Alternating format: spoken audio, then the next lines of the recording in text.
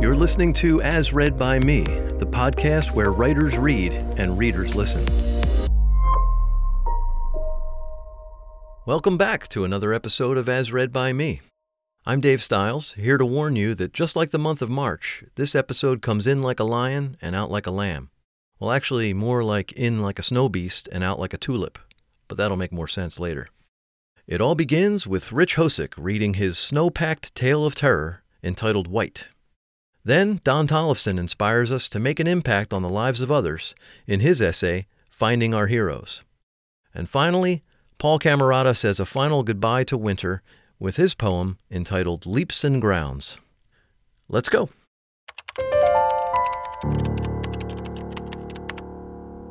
Hi, this is Rich Hosick, and here is a scary little campfire story sure to give you chills, called White, as read by me. The snow came down in large white clumps so quickly that my footprints were erased as fast as I made them, trudging back to the cabin from the woodpile with an armload of logs.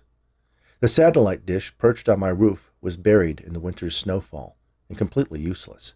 But I didn't need some fancy TV weatherman to tell me it was going to be a hell of a storm.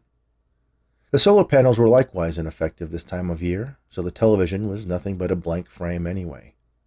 I had plenty of kerosene for my lamps, and the wood kept me warm to cook my food. There was a shortwave radio for emergencies, but it got all the power it needed from a car battery. My books didn't require electricity, so as long as I had light to read by, the storm could do what it wanted. I didn't own the one-room cabin. It came with the job. I was a ranger for the National Park Service, but I didn't do the typical ranger stuff, like admonishing tourists about leaving food out for the bears, or cautioning them to stick to the trails and stay hydrated. I was a sort of concierge, catering to the hikers and mountaineers who came to summit the mountain. Those who held this post before me had carved their names and the years they were here into the wooden lintel above the door. Curiously, none of them seemed to have held the post for more than one winter. Ascending the nearby peak, especially in the winter, was a challenge for a lot of alpinists. Its remoteness was particularly appealing for solo climbers, but the National Park Service wasn't too fond of climbers getting lost or injured, so I served as a base camp that was there if they needed help. My visitors jokingly called the simple cabin the Last Chance Inn. Normally, I saw a few people a week, some requiring first aid, others needing water or food or some piece of equipment. There was a box of odds and ends in one corner of the cabin that served as a take-one-leave-one collection of climbers' gear that had apparently grown over the years. Ropes, pitons of various shapes and sizes, socks, gloves, hammers, even a pair of crampons could all be found there, probably enough to outfit someone who had come this far with nothing more than hiking boots. Once the cold set in, I saw maybe a few people a month. They were supposed to get a permit to attempt the summit in the winter, and then check in with me before their climb and after their descent, just to make sure there weren't any bodies wasting away on the peak. Odds were I wouldn't have any visitors for the next month or two. Hopefully, someone was checking regularly to see that smoke was coming out of my chimney, and the stores of freeze-dried meals I had hauled up in the fall would last until the snow melted. So, I nearly choked on the coffee I was drinking when I heard knocking. I set down my mug, walked the 3 steps to the door, and opened it. The man standing there was knee-deep in snow, wearing a fur coat, mittens, and had a knapsack on his back. He wasn't the typical climber who graced my threshold. He wasn't wearing the latest lightweight insulated parka and tinted goggles, nor did he have ropes and carabiners hanging off his belt. "It's really coming down. You mind if I come in?" he asked. "Sorry, please do," I replied. "Welcome to the Last Chance Inn." He smiled at the name. "Last chance in or out," he remarked. With him came an avalanche of snow. While he started slipping out of his coat in front of the fire, I grabbed the shovel I kept by the door and scooped the drift that had forced its way inside back out into the cold where it belonged. I closed the door, then crossed to the stove where the coffee pot was keeping warm. "Would you like a cup?" I offered. He waved off the offer and settled into one of the rough-hewn chairs in front of the fireplace. I picked up my coffee and joined him. "So, which are you?" I asked. "Pardon me?" "Are you coming in or going out?" He smiled. "Just passing through." "Don't get many of those," I told him. "No, I don't expect you do." "You're welcome to stay the night. I have extra cots," I offered. "Thank you," he said in a way that left it unclear as to whether he was accepting my offer. You're lucky you found this place. It's really coming down. Where are you headed?" He glanced at the small window pane over the tiny kitchen sink, now completely covered with snow. "We get a storm like this at least once a year. There's so much snow that everything stops. The animals and birds hunker down. Even the people stay away. It's peaceful," he said, avoiding my question. "Yes," I agreed, "but I still wouldn't want to be caught out in it." He nodded. "So you've heard the stories," the man said, staring into the fire. "Stories?" I asked. He looked at me surprised. "About the beast," he said. Ah, the beast. I had heard the stories, mostly in the context of visitors to the Last Chance Inn remarking that the beast hadn't gotten me yet. The versions I heard so far described it as a giant bear, or a huge ape, or even a wolf that walked on 2 legs. The one thing they all had in common, though, was that it was as white as the snow and had glowing red eyes. "Yeah, I've heard them," I said. "The local Bigfoot, huh?" The stranger laughed. "Bigfoot has nothing on the beast," he claimed. "Oh, really?" "You want to know the real story?" he asked. I topped off the fire with a fat log. "Sure, looks like we've got all night." He sat back and stretched out his legs. He was wearing a buckskin shirt and pants, and fur-lined leather boots. Everything looked like it was handmade. His hair and beard were both shaggy and thick, and both almost pure white. He didn't look like he was much over 30, though. His skin was pale, but free of wrinkles, and his eyes were bright and full of life. I wondered if he had a cabin somewhere in the woods, even more off the grid than this one, and suspected he was one of those crazy preppers who were completely self-sufficient, living solely off the land. The stories go back to the first tribes that inhabited these lands. When they arrived here, they encountered the beast during their first winter. It took one of their women. 3 of their best hunters went out to kill it. They were never seen again. The beast didn't return for the rest of the winter, and they lived unmolested throughout the spring and summer, and through the next fall. But when the winter returned, and the first big snowfall of the season stilled the landscape, the beast came back. One of the elders of the tribe offered himself to the creature. It struck the old man down, then started eating his flesh and bones as the rest of the men watched.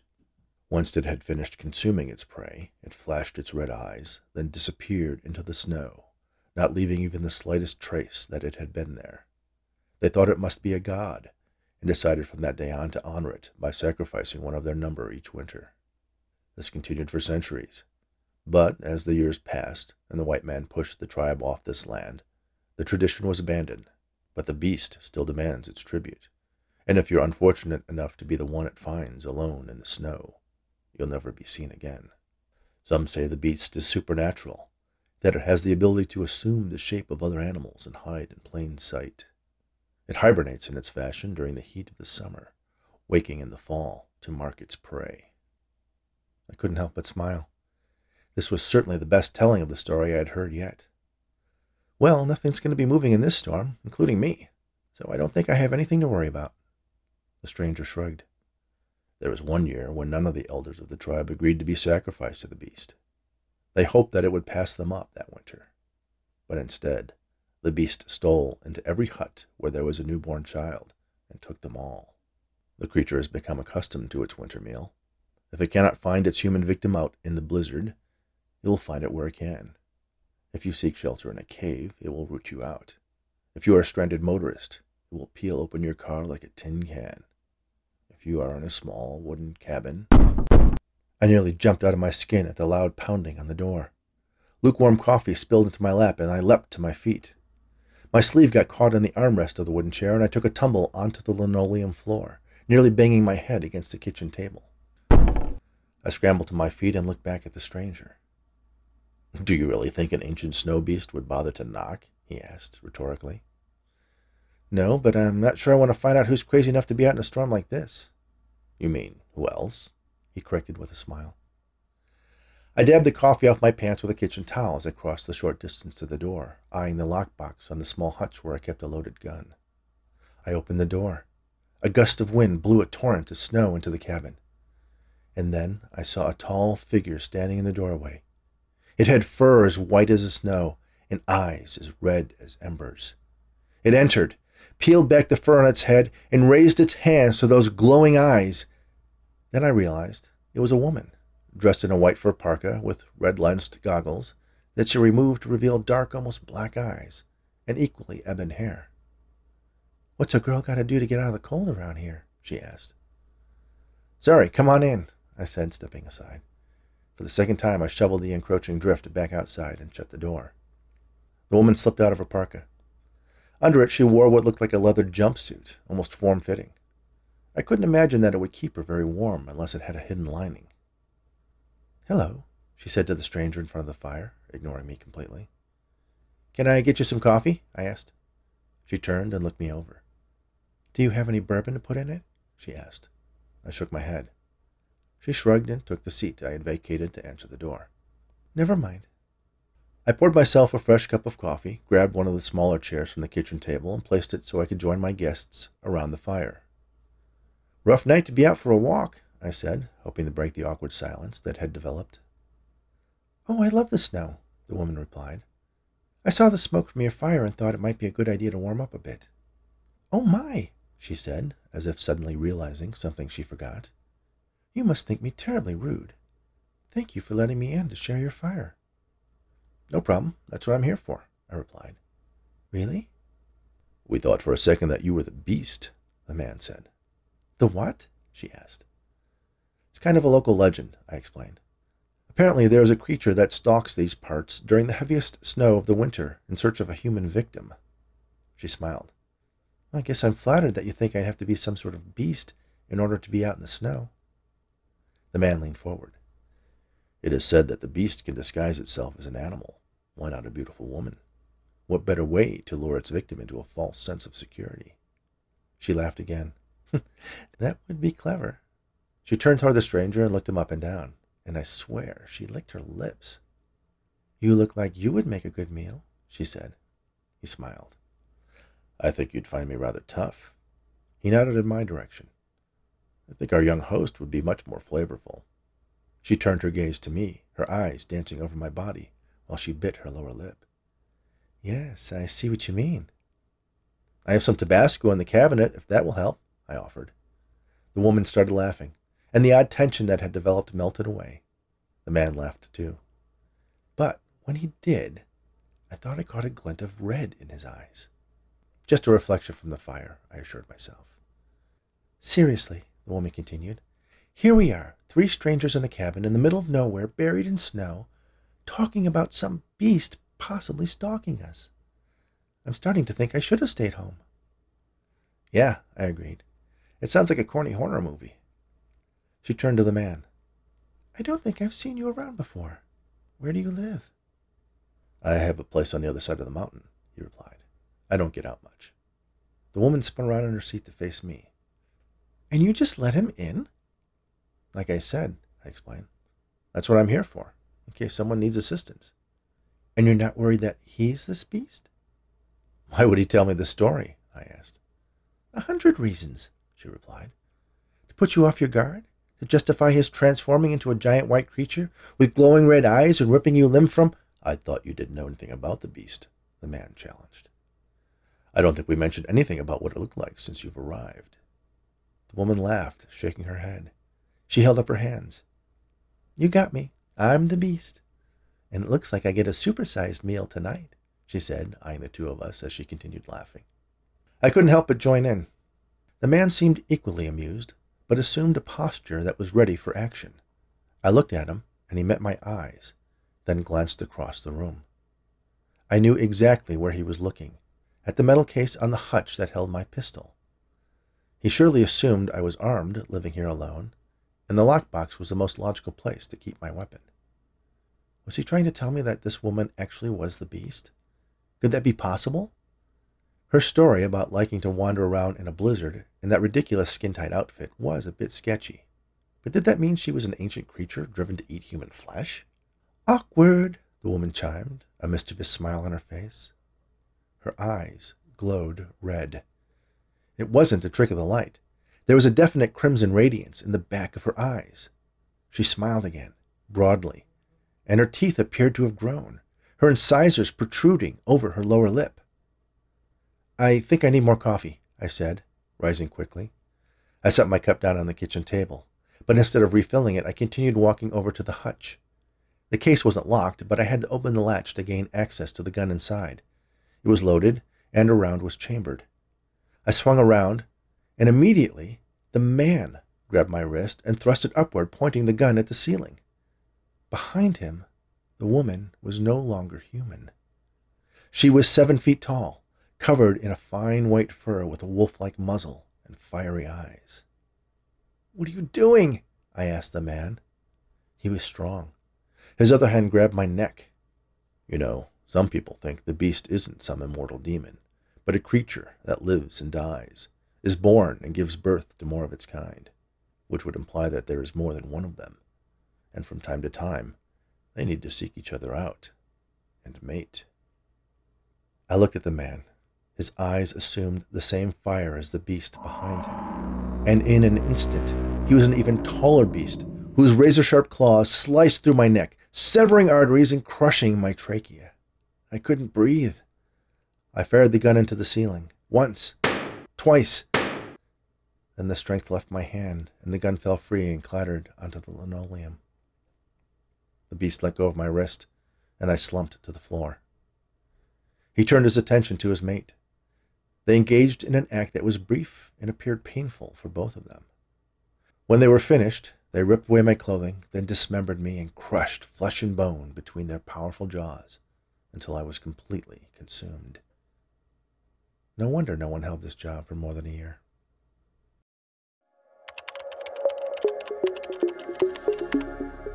Hi, I'm Don Tollefson, and this is Finding Our Heroes, as read by me. The best way to usually identify educational heroes is to study their quotes, to find one that absolutely defines the greatness of their teaching methods. Enter to learn, leave to serve. Mary McLeod Bethune was the 15th child of former slaves. Her simple 6-word philosophy is so on point. It adorns the hallways of the elementary school named for her near Temple Hospital in North Philadelphia, and the driveway entrance and exit of the marvelous LaSalle High School in Wynmoor, as well as the great HBUC University Bethune-Cookman, named for her in Daytona Beach, Florida. And her name is connected to so many other schools, as well it should be. Enter to learn, leave to serve. Discovery is seeing what everybody else has seen and thinking what nobody else has thought. Albert Szent-Györgyi was the Hungarian biochemist who won the Nobel Prize in Physiology in 1937, and among his many other scientific accomplishments was the isolation of vitamin C. During his years in the United States, he worked with the Mayo Foundation in Minnesota and the Institute for Muscle Research in Woods Hole, Massachusetts, where he passed away in 1986 at the age of 93. Discovery is seeing what everybody else has seen and thinking what nobody else has thought. Albert Einstein said so many great things, but all those heroes who teach would almost certainly agree with this statement of the legendary intellectual who once gave a famous lecture at another great HBUC, Lincoln University in Oxford, Pennsylvania. If you can't explain it simply, you don't understand it well enough. Again, if you can't explain it simply, you don't understand it well enough. I could go on for days with more inspiring quotes about teaching, but let me close today with the quote that I feel best defines what millions of teachers continue to do each and every day for millions of students around the world. A life is not important except in the impact it has on other lives.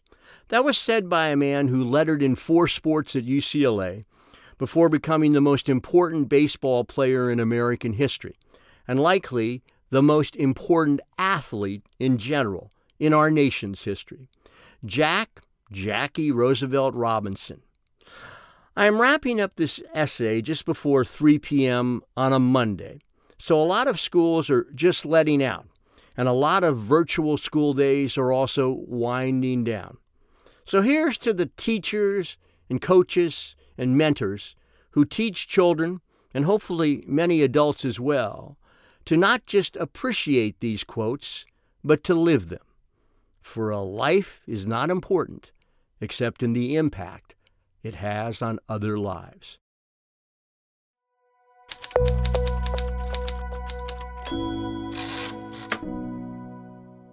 Hi, I'm Paul Camerata, and this is Leaps and Grounds, as read by me. The tulips are up. Why? What do they know? That the groundhog was right? That we're done with the snow? It's still February. They're shaking my nerves. It's been warm this week, but March weather curves. Suppose they keep rising up out of the yard, and one night of frost descends on them hard. The head start each bulb will have by then got will in one cold flash become all for naught. Which leaves me to wonder about flower brains and the speed and direction of flower thought trains. Are my tulips digging toward their own demise, or are they well informed as they reach for the skies? I've watched and I've listened, my ear to the ground, but so far there's been not from them one sound. Loose lips may sink ships, but these tulips don't speak, except by the rise of their eager green beak. Out of the dirt, propelled maybe by knowing, this year's nearer to flowers than it is to snowing. Thanks for joining us. If you're listening on a podcast app, please hit the subscribe button to be notified when we release future episodes. For more information about the podcast and the authors, visit asreadbyme.com.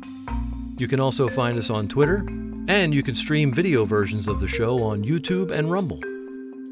If you're enjoying the show and would like to help us keep it ad-free, please consider supporting us by visiting asreadbyme.com and clicking the donate button. If you're a writer and would like to read something on an upcoming episode, send an email to writers@asreadbyme.com.